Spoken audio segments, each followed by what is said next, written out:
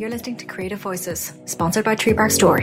Okay, so Jeff, the other day, my partner went into the hospital, and it was just a random, standard kind of check, right? So they were just random pregnancy.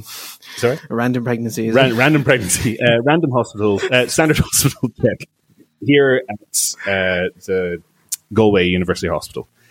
And it's a nurse who takes the bloods and everything and chats about everything. And Sinead was talking about the recent hacking. And, oh my God, isn't that terrible?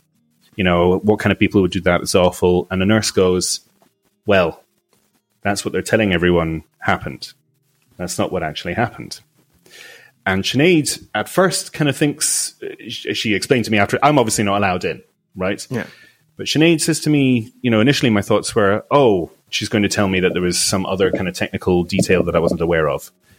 So she goes, oh, really? Like, well, you know, quite innocently, kind of, oh, you know, what happened? And the nurse says, well, realizing she's got an audience, it's all a big cover-up because what's happening is they found out that all the vaccines are actually killing more people than COVID did.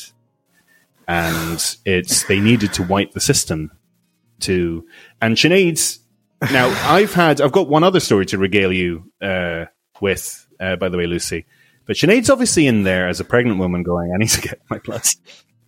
And this is a nurse talking to her completely straight-faced, po-faced, telling her that there's a big cover-up.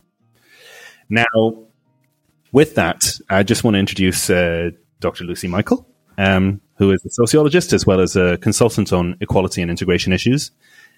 She's the co-author of a book along with Brian Fanning called Immigrants as Outsiders in the Two Irelands, and is also has a collection of essays called Unsettling Whiteness, which is, as the name implies, an attempt essentially to interrogate the kind of general understandings of whiteness.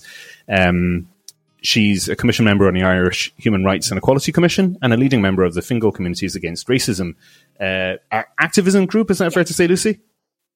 Yeah, it's fantastic. And I caught you on the radio talking about how you deal with people who have somewhat strange or unique views on things. But when you're looking down the barrel of a gun like that with someone who's telling you, in some cases, someone who's supposed to be an authority on things, that, hey, there's this big secret that only I know about. How do you deal with that? But I'm telling everyone. Can you tell me, what do you do with that? Well, hi, and thank you for having me on your podcast. It's lovely to be here. It's enormously difficult. We are in the middle of a very odd situation that's put everybody under pressure. And, you know, people are under financial pressure. They're under emotional pressure. They've lost loved ones. They haven't done things that have been normal for them for a year. And that plays on people in different ways. You know, all of us have spent too much time on Facebook. Come on, admit it. And it brings you down rabbit holes. You know, we know that 2/3 of people who end up in extremist groups get brought there by the Facebook algorithm. You know, that's incredible, right? And that's pretty cool, yeah. So, you know, the time you used to spend looking at cat videos, now you think, well, maybe just check out this conspiracy theory because, well, it's interesting. You know, I don't really believe it. But of course, the more you read, the more you become convinced.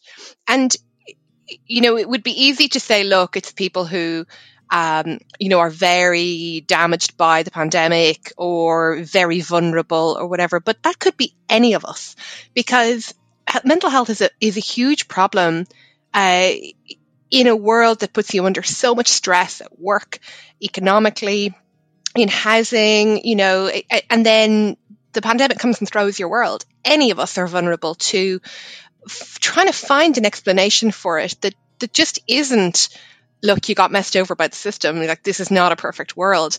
It's nice to have something that's coherent. Unfortunately, a lot of the conspiracy theories just aren't coherent. They just lead you down this illogical rabbit hole. But that, you know, that's kind of the point of them. They lead you to the next thing and the next thing and the next thing so that you try and work out what it is. And then by the time you think you've worked out what it is, you're a member of QAnon. And, you know, that's what's happening all over the world is people start out with perfectly legitimate questions about, you know, why is everything being shut down? Why have I lost my job? You know, why can't I see my mum and hug her? Why has a virus, when we've seen previous pandemics, they were restricted to other countries, they were restricted to China, or they were restricted to an African country. They never made it here. So people are asking big, soul-searching questions, and the Facebook algorithm is helping them. Yeah, fair enough. So I'm just curious then, how many, you said it could be anyone, right? And that it's a question of the algorithm. But, I mean, I don't know. I guess the question I'm going to ask is, are you saying that there isn't a particular type of person who might be more susceptible, or that there aren't? Have you seen trends in certain kind of areas, for want of a better word, that's, indicates that some people are just more likely to? Some people can be are more susceptible to hypnotism. I mean, look, if I started narrowing it down for you, who's most likely to be enamored by conspiracy theories? And look, conspiracy theories are just different explanations for what's happening, right? They can seem bonkers by the time they're presented back to you and you don't believe them. But the person who's got to believe them has got there through a series of steps, quite often a long series of steps. And by now, 12 months of following them, right? So they are in a very different place to you might be when you're asking a question, right? So one, you've got to give them that understanding of that distance, right? They have been a long time on this journey, and people who are used to questioning the status quo are more likely to engage in them. So we know that, for example, people in the wellness industry, people who are in yoga, who are gym trainers, who are involved in well-being, they increasingly are involved in promoting conspiracy theories. They're people who are used to thinking about, well, why am I uncomfortable, and what can I find that will make me feel better about it and make others feel better. Who else? People who have been critical of government. Well, that's a lot of people in Ireland in the last decade, right? So that's a huge proportion of the population. And I can honestly tell you, I have been very surprised, shocked even, and disgusted by some of the people in my own network who have come to me with, really? I suddenly think this, and don't challenge me on it. I'm like, I wasn't going to challenge you on it. But I'm really curious why you think it. No, you're not. You're asking me because you're going to challenge me. Like, well, yeah, okay. You might be right, to be fair. Eventually I'm going to challenge you on this, but I'd love to hear why you think it. These, you got the full range, I think the disadvantage of the News Talk interview you mentioned at the start was that they really featured one interviewee who was caught on the hop, on the street, who just, portrayed a particular image that I think, kind of fit that, a particular idea about who are the outcasts in this sense. That's not reflective of who is picking up these conspiracy theories overall. No, you're talking about really highly educated people, including healthcare workers who don't want to take vaccines, who don't want to be involved in things that they're not sure about. And if you look, for example, to the UK, there are very serious campaigns being launched with ethnic minority groups who were very suspicious that they were first in line to get the vaccine. Why? Because they have never been first in line to get anything before. And even if you look at our own mixed race residents of the mother and baby homes and industrial schools, what vaccines were they first in line to get as children? Vaccine trials without consent. So there are very key reasons why groups who are suspicious of government, who have experienced poor healthcare or been subject to healthcare abuse, that includes a lot of women. If the cervical check scandal, for example, and look who the head of NPHET is. Yes, so those suspicions matter because they start you on that journey of, can I find a way to protect myself in this really scary global problem? How do I keep myself alive and keep myself well and mind the other people in my network? And conspiracy theories is where people end up. Sure. Okay. But then, so you said something there that I found quite interesting, is that the challenging how, at the same time as people kind of, a lot of these groups might purport to be the challengers, the interrogators of government, the interrogators of the status quo knowledge, and whatever else. At the same time, their ideas seem to be quite brittle, and quite kind of. They seem to be quite scared of having any real interrogation happen of their own kind of beliefs. Were you Well, gonna say yeah, something? well, I was kind of saying, like, surely, as you mentioned about, highly educated individuals, and friends who are like, oh, don't challenge me. You're like, is that not indicative enough that, like, if they can't even defend the argument, then it's probably a bad place to be starting anyways, It's you know? Yeah, like this nurse, Yeah. this nurse that Sinead, sorry to cut you off there, Lucy, but it was just like this nurse said to Sinead, oh, if I was to really air my views, they would have me in the loony asylum. So she said, you're pointing at for those of you at home listening, Lucy's pointing at the screen there like, aha, I got you. The people who are engaged with thinking in this way, right, who are interested in following this line of thought, let's say, right? Because I don't want to use the term enamored or anything like that, but interested in engaging this line of thought and increasingly persuaded by it. They are not necessarily the people that you hear on the radio or in the protests pushing these lines. They're people who are looking for an explanation. And they're also being told at the same time that having accepted a particular explanation, they shouldn't talk to other people about it because it won't be accepted. So they're made more isolated by the very people who are selling them the conspiracy theories. That means, Right. Why do they do that? Why would they want to isolate the people who are buying their conspiracy theories? Because they want to separate them from us. If my auntie is the one who finds a conspiracy theory online, they do not want me to be able to sit down over a cup of tea with her and persuade her away from it. They want her to be paranoid that the only reason I'm turning up at her house, and I'm creating a fictional auntie here, by the way, but they want me. They want the moment I turn up at her house for her to say, don't talk me out of it. I'm not talking it to you. I'm not explaining it to you. You'll talk me out of it, right? So the whole point is to divide those people looking for an explanation from those of us who might try and offer them an alternative one. And that's why it's a really difficult balance in talking to our friends and family who've been taken in by the conspiracy theories or who are on that journey. On the one hand, we don't want to empathize with what can be quite hateful anti-Semitic views embedded in a lot of the conspiracy theories, or other kinds of prejudice and biased views. But at the same time, we have to show that we're open to listening enough that we keep them from isolating themselves from us completely. Okay, so you had made that distinction. I can't remember in what, because I've spent a fair time. You've chatted to a few people about on this subject, and I can't remember which one of the podcasts it was I was listening to you discussing this about, but you made the distinction between empathizing and sympathizing. So when you're talking to someone, could you just elaborate on that a little bit more? If, and there's been a couple of instances in my life where I've had someone turn around with some pretty effing bonkers ideas. You can get more than I do, Andrew. I don't know if you're attracting this. I don't know. I must attract... Well, here's the thing. I'm going to say I must attract the crazies. But as we've just been saying, they don't necessarily have to be crazy. They can just be deeply insecure, I guess. But so, someone comes to you, Lucy, and says, I think that, they're putting microchips in the vaccines and Bill Gates is following us and whatever. How do you respond to someone like that? One, I'm grateful that they even say it to me because it gives me a chink in the armor to open up. The challenge is for me is to say, okay, tell me more, I'm listening. Not, I accept your ideas. So I don't want to be going, yeah, sure, I agree with you on that point. Yeah, go on. What I'm saying is, that's interesting. I'd love to hear why you're interested in that.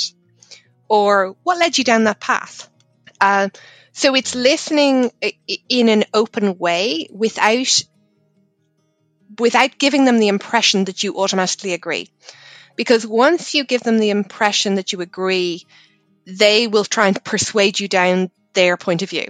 And then you have lost any opportunity to have a more balanced conversation. So, one of the things that I've done in the past is I've said to somebody, I'm really surprised you hold these views because I've always thought of you as somebody who did X. You were always somebody who was very open and empathetic with everybody. And I feel that maybe you're not so open anymore. Can you tell me about that? Oh, so you're flattering them, are you? Yeah, well, a little. But it's not untrue. It's not untrue what I'm saying about them. These are my family and friends, right? Or my neighbors or my colleagues. I'm genuinely saying to them, I thought you were this kind of person with these kinds of values. And you're surprising me now because those values you had that I knew you for seem to be changing. And I think that's okay. You can say to people, gosh, I always thought you were that I didn't think you kind of had those ideas about people. I thought you were more open than that. What's happened? Yeah. And to really get them to talk about the journey, why did they get interested in these ideas and what are they doing for them, is a much more productive conversation than to argue with them about the rightness of the explanations. So what I really want is to open up a conversation that I can keep open for weeks or months at a time without them feeling that I'm just tolerating their ideas or agreeing with them. But I want to be able to come back, not to try and win something, but to keep that person close enough to me with an open enough relationship that I can keep having this conversation about the kind of person that I know them to be. And I want to bring them back to that kind of person.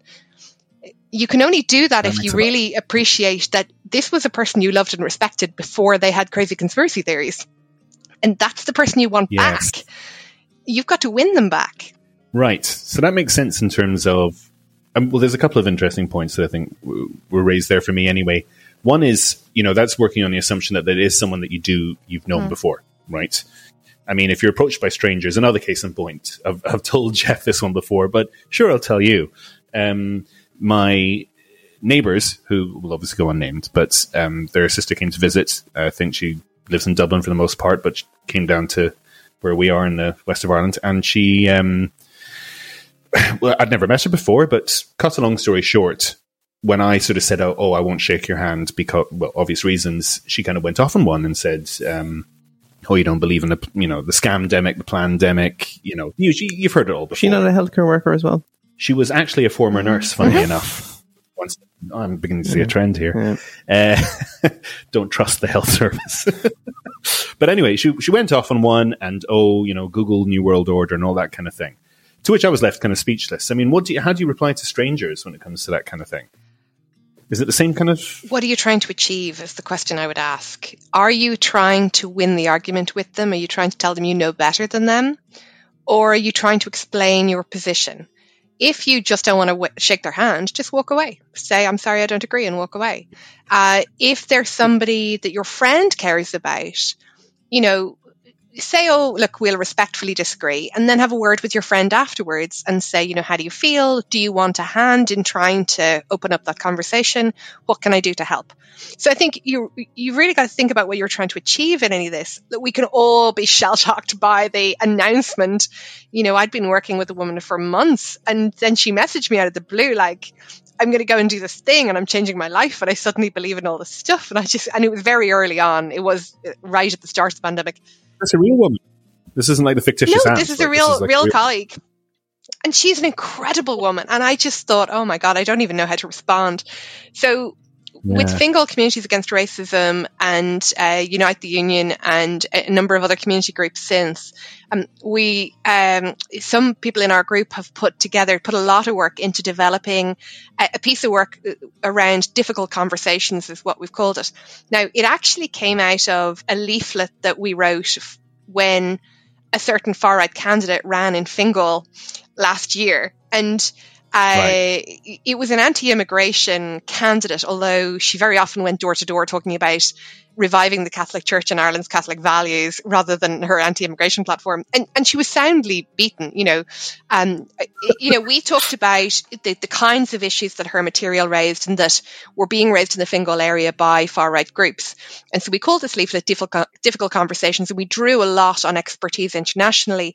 What do you do if somebody at your dinner table, talks against immigrants? What do you do if you want to raise issues with your family or your friends? And so we drew on that expertise to do a very simple leaflet during the general election to help people think about it. We got a hugely positive response on the streets, just handing those leaflets out, people saying, gosh, I always wondered how to do this. This is great. Where do I find out more?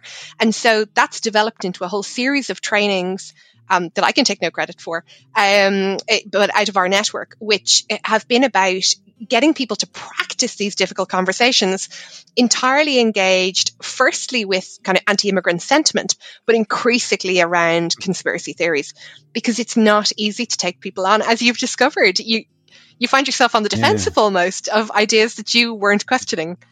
How do you respond? Totally. Yeah, but that's interesting as well, is that, a lot of people do say, and I know you've referenced this before in previous discussions, but a lot of people say, well, conspiracy theories don't necessarily mean right wing. And yet you have alluded to just there, racism and candidates, and you are, one of the leading figures in the Fingal Together Against Racism. And so what's the overlap in conspiracy theories and racism? How did the two meet?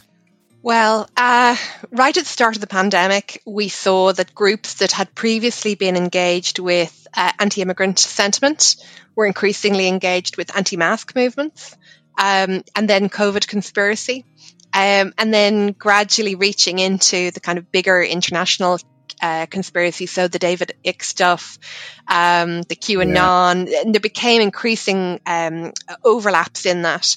And actually that QAnon, the lizard stuff, like that, a lot of that is very racist at its core. So there are deeply anti-Semitic tropes within all of the COVID conspiracy stuff about, a Jewish global elite who are controlling them. We had that in the anti-immigrant stuff because of George Soros. Everybody on the left is supposed to be paid for by George Soros. And, if I could count, if I had a penny for every time that insult was thrown at me, I'd be a very wealthy woman. But like everybody else on broad left, I'm still waiting for the check from George Soros.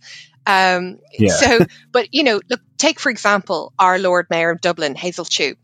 Protesters turned up at her door in a very threatening and scary way, calling her the lizard mayor, right?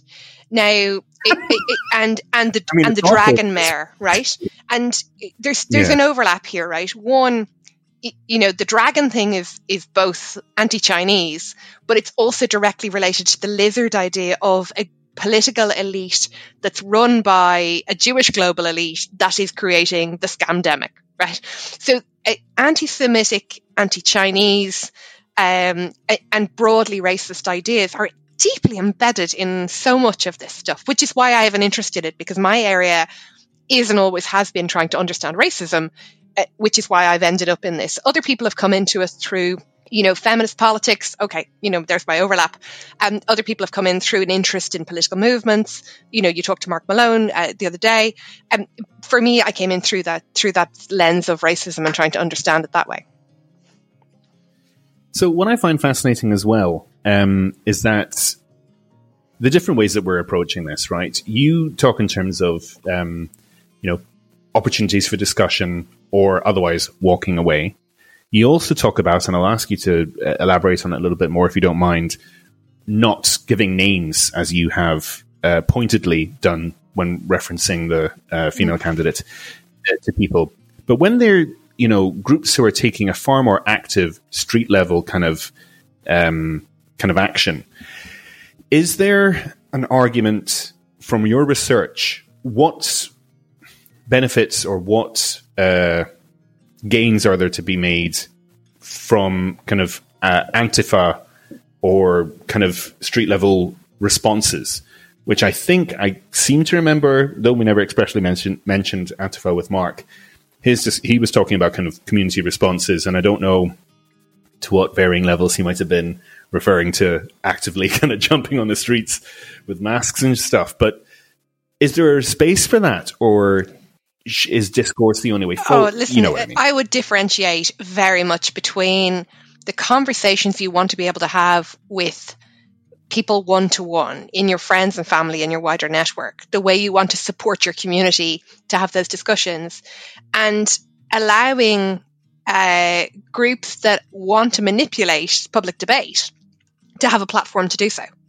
I think they're two very different things. If you give those groups a platform with those racist tropes, anti-Semitic, anti-Chinese, deeply embedded in their conversations, you are giving a platform to incitement to hatred, right? And I don't think there's any room for that in a country where we believe that everybody has human rights to safety, right? That everybody should have the right to full participation in the public sphere. To platform groups that specifically want to deny not only that place in the public sphere, but also very basic human rights, including to life, to certain groups, I think is a real problem. So, very often when extremist groups are trying to create trouble locally. They want a platform. They want to create a name for themselves. And so we specifically do not give them that name, that we don't give them that, that fire. Very interesting, because 2 years ago, when we were in the midst of that Fingal election, right? And we put out a press release to a number of different broadcasters. We wanted to talk about the Irish Network Against Racism anti-racism election protocol, which had been taken up by some groups across the country, but we really decided to go for it. And we had 10 out of the 11 candidates signed it. So basically everybody except the candidate we were just calling the far-right candidate. So this particular morning radio show, rang us up and said, look, we have a problem. We want to interview you, but you can't mention her name. We said we don't want to. We were really worried about the legal thing. I was like, that's okay, I've got a law degree, and my dissertation was on libel and freedom of expression. So, insofar as, and my whole career has been around racism and, how you deplatform that. So I was like, look, I'm your ideal girl to come on and talk about this, because we are never going to mention her name.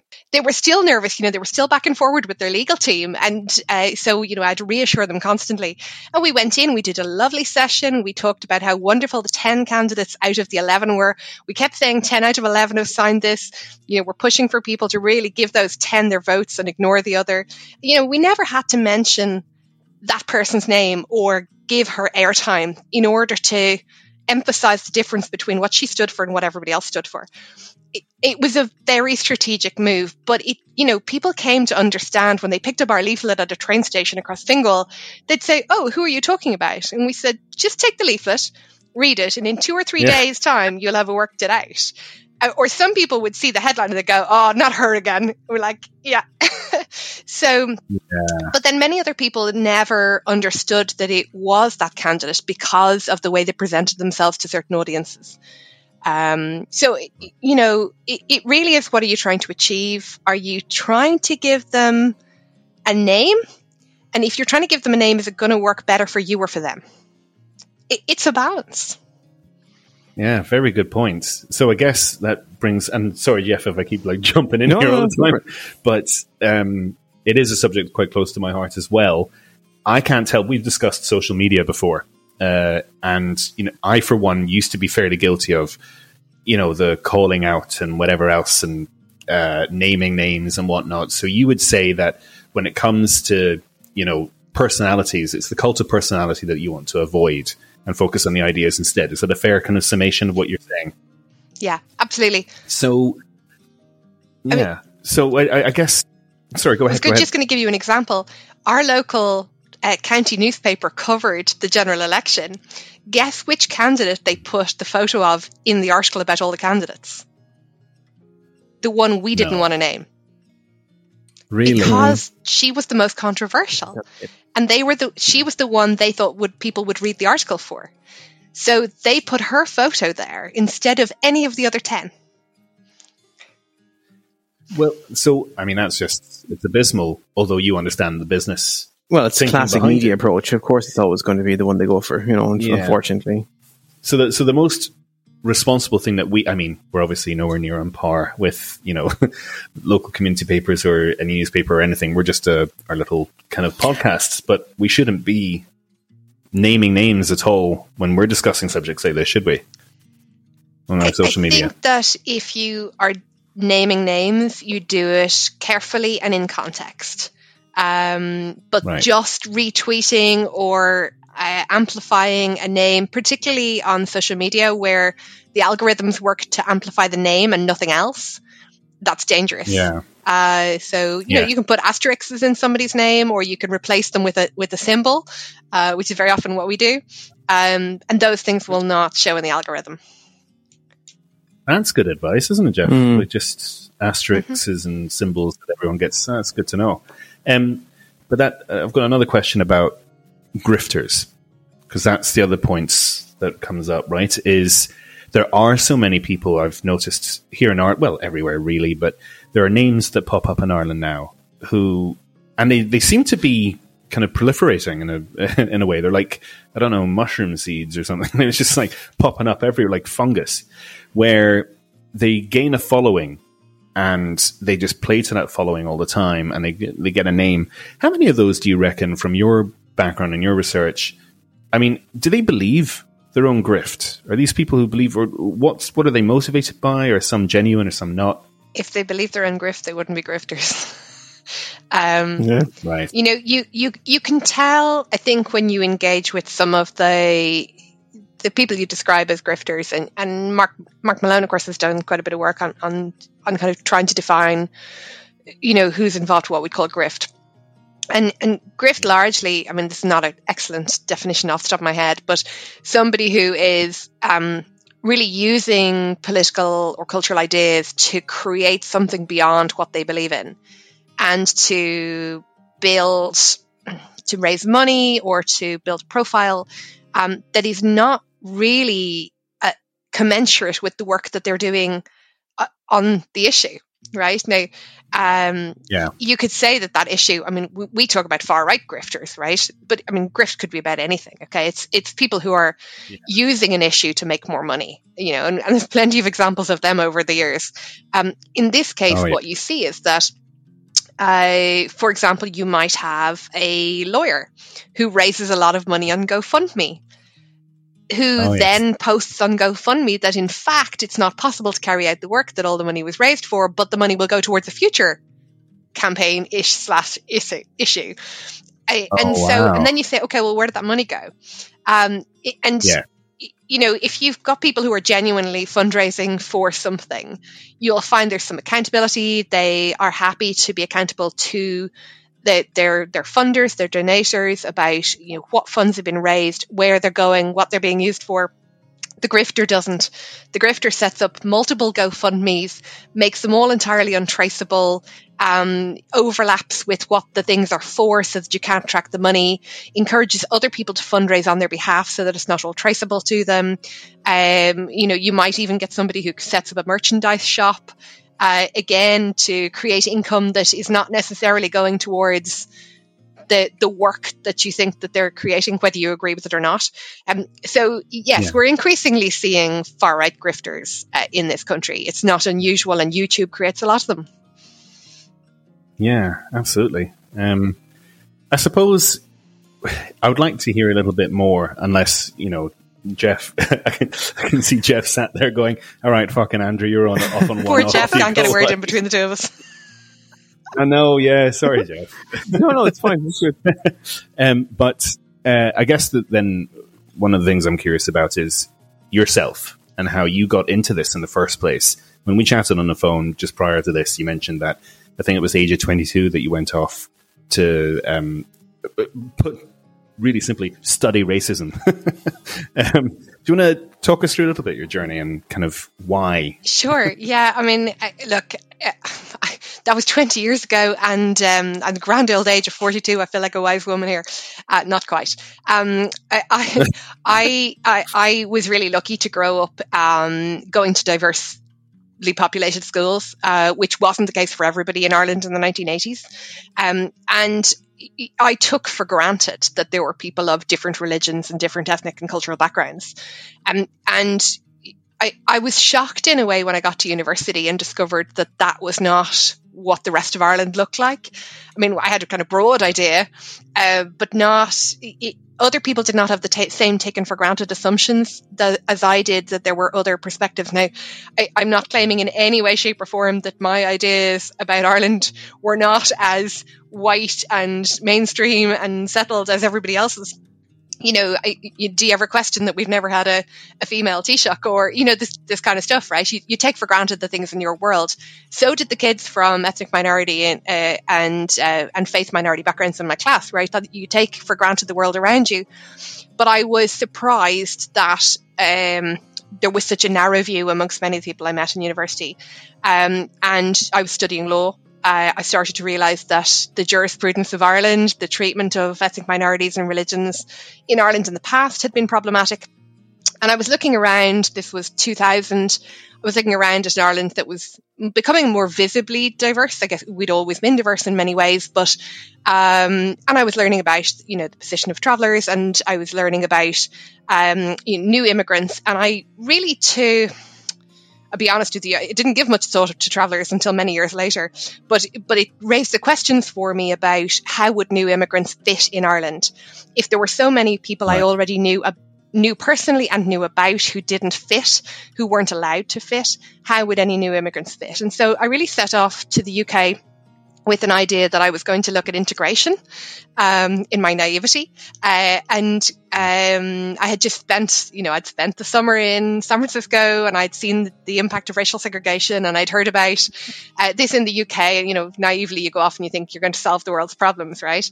But actually I spent an amazing 12 years in England, really learning from incredibly generous ethnic minority groups who taught me so much more than my academic courses ever did. So I did a master's and a PhD in the UK on those areas.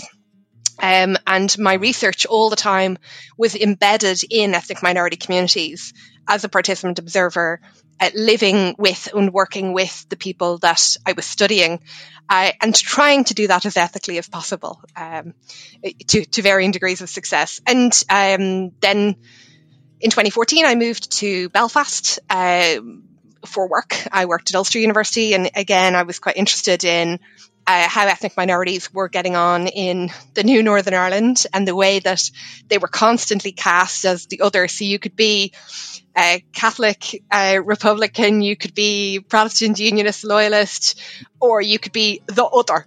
And, people kept trying to say to me, which community are you from?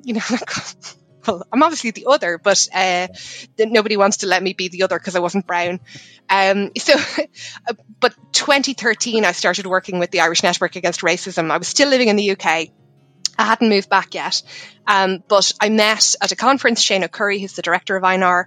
We were talking about racism and policing. Mm-hmm. I had been doing, my PhD was on leadership in Muslim communities since 2001, with particular focus on the policing of young Muslims and radicalisation, which I guess leads also to my interest in the far right now. And I met Shane, and we were talking about racial profiling in Ireland, still an issue we talk about most days. And we set up ireport.ie, and I've been doing the work on that ever since, and that's nearly 8 years. Being back in Dublin since 2014, I've been able to just expand that work and really bring my activism home, which is a privilege. Yes, that's just wow. I mean, when do you get the time to breathe, really? It's, that was one of the things that, we ended up asking Mark as well, right? Jeff was, when you're immersed in, obviously you're learning a lot, but at the same time, you're being confronted with a lot of the kind of less lovely sides to humanity, really. How do you sustain I'm assuming that part of what drives you is a certain optimism or a certain hope. To some extent, it's clearly not purely academic or clinical. It's impassioned. So, where do you get that optimism from? Are there cases or anecdotes along the way where you've turned people, for want of a better way of putting it? I don't think I've always been an optimist, for sure. I believe that people can change and can act better towards one another.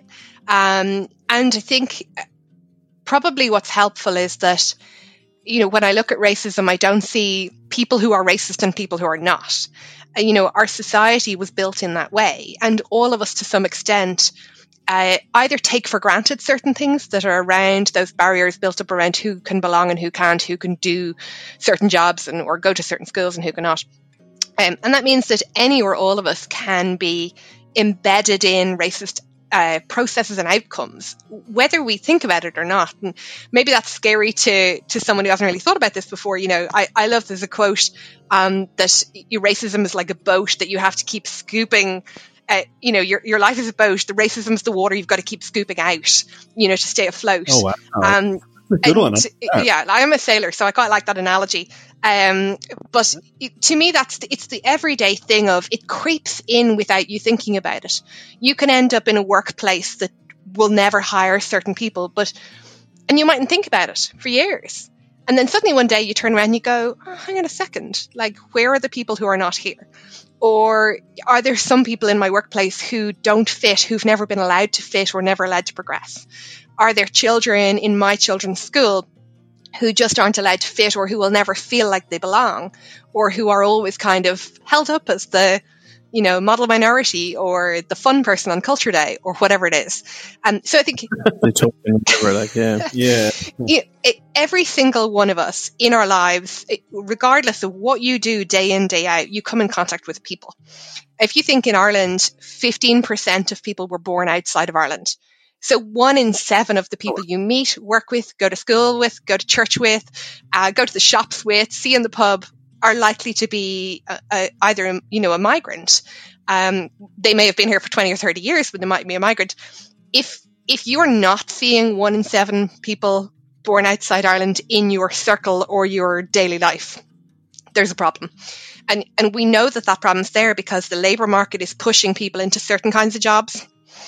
The housing market is pushing people into certain kinds of areas. You know, the number of children of migrants that are in DESH schools, for example, deeply under-resourced. Right. You know, that segregation is there all the time. So we actually have to actively fight that segregation. And that can seem like a big job, but I just keep bringing it back to the everyday. Like, if everybody was doing 1 or 2 little things to change that, it would change much more quickly. But if you think about racism as this big problem that you have to solve, it's scary. You're like, who can think about it? It's like saying, let's challenge poverty overnight. You know, it's not going to happen. Absolutely. You know, or let's stop war overnight. Well, you can go out and you can protest, but you're not going to stop it overnight. You've got to take those little gradual steps. So where do I get the energy from? Probably because my work has taught me to go out and meet people and you know, really try and learn from as many people as possible. And you could study racism in a very academic way and be stuck in the dire system that it is and the awful things that it creates. But when you actually take that as part of our everyday life, then you're working with people who are actively fighting racism day in, day out. And that fight is energizing. You know, and you've got to enjoy the good times with people as you're fighting that exclusion. You can't just say, "Oh, I'm turning up to help you with those barriers." It's not how this works. No, that's actually really inspiring to hear. I guess if you had, like, you know, 2 or 3, or even just the one, I guess. One anti-racism top tip, is it? Yeah, well, one action that's, you know, anyone could take. We started off at the top of this conversation. We were talking about difficult conversations, right? Would that be one of the main takeaways? You know, try to have those difficult conversations, or, you know, what kind of actionables would you say to the average Joe who really, or Josette, or Josephine, who, you know, has, you know, perhaps has a family to take care of, or is doing a minimum wage job and doesn't have the time or the resources to, you know, actively campaign? What could you be doing on the day-to-day that might contribute or help make the world a better place? No pressure. Do you know, can I confess that I kind of hate this question? And it's not because I couldn't give you 20 things that people should do or could do. Last year, after the Black Lives Matter protests, we saw just hundreds, thousands of articles telling you could do all this reading and you could join all these groups and you could go to these places and you could do this protest and you could write to your politicians and so on. But for me, when I do the work with employers or activists or with government, you know, with NGOs, the thing I'm always saying to them is, what is happening in your organization or in your life right now? And can you find one thing where you can make a difference? So yeah, you may have to do a bit of reading around that, and you might have to skill up a bit, but the resources are out there. You don't have to read the same anti-racism books as everyone else. You don't have to read 20 things that the New York Times told you was the thing to read on racism. And by the way, that'll all be American, and you should really read Irish stuff if you're going to go and read stuff.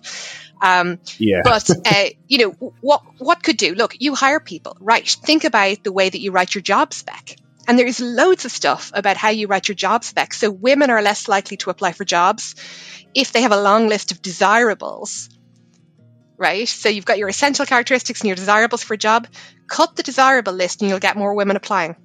And the same is true for ethnic minorities and migrants.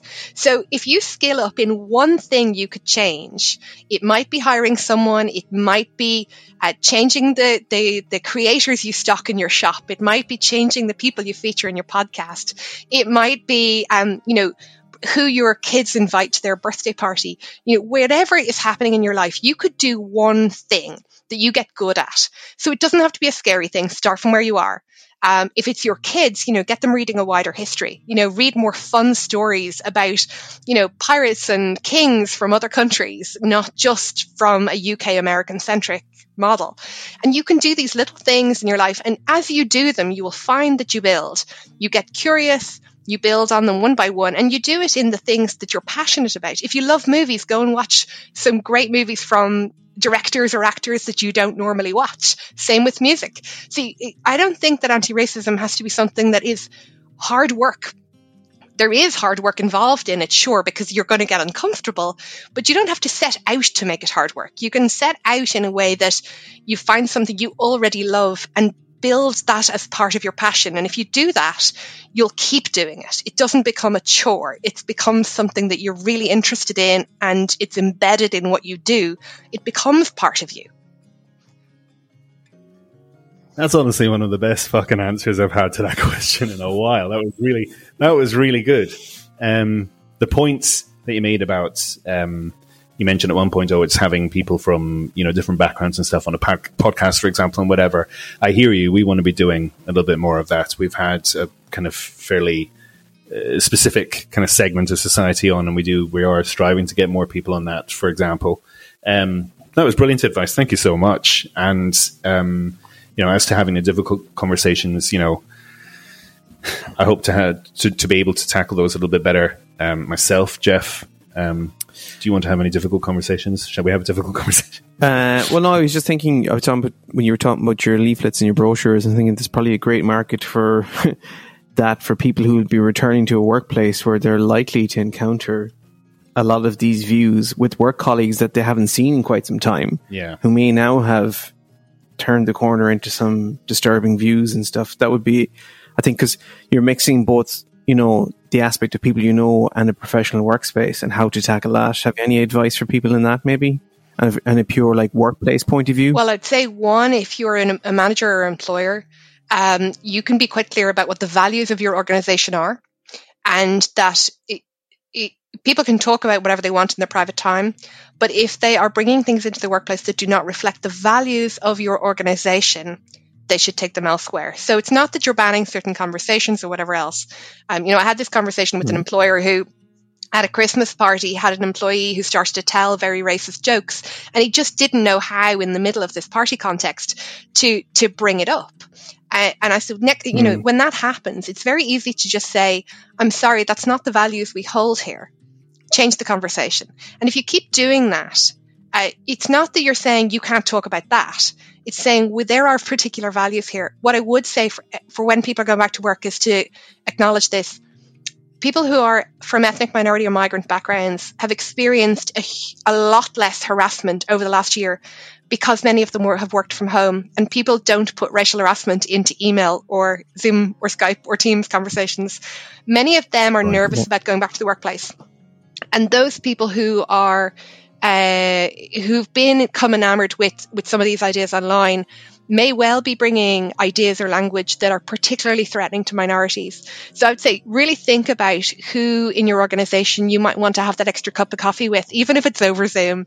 Who you want to say, "Hey, how'd you get on? How are you going?" And just check in with people that you think might be feeling a bit threatened by some of those ideas, and to talk to your employer if you think that they're becoming something that's a problem. There will be people who leave the workplace because their conspiracy theories are not accepted by management or their colleagues. There will be people who go through disciplinary processes because of the outright hateful stuff that they're bringing back into the workplace. This is not, as I said to you before, this is not confined to some kinds of people. We track every year incidents of racism by public sector employees towards service users and other colleagues. Right. And that has decreased significantly since the lockdown, again, because of online communication and email. So it's right across our society. Yeah. That's Well, it shows you too that like they're not that brave when there's a record of it and they can be called out in it, isn't it? You know, yeah. That was fantastic, Lucy. Thank you so much. For people listening in, Lucy does have a website, lucymichael.ie, and you can learn more about the various projects and consultancy and training and research that Dr. Lucy Michael offers. We will be linking lots of other resources and information in the show notes below. Thank you so much. And yeah, thoroughly enjoy that. Thanks for joining us. Me too. Thank you so much for such an enjoyable chat.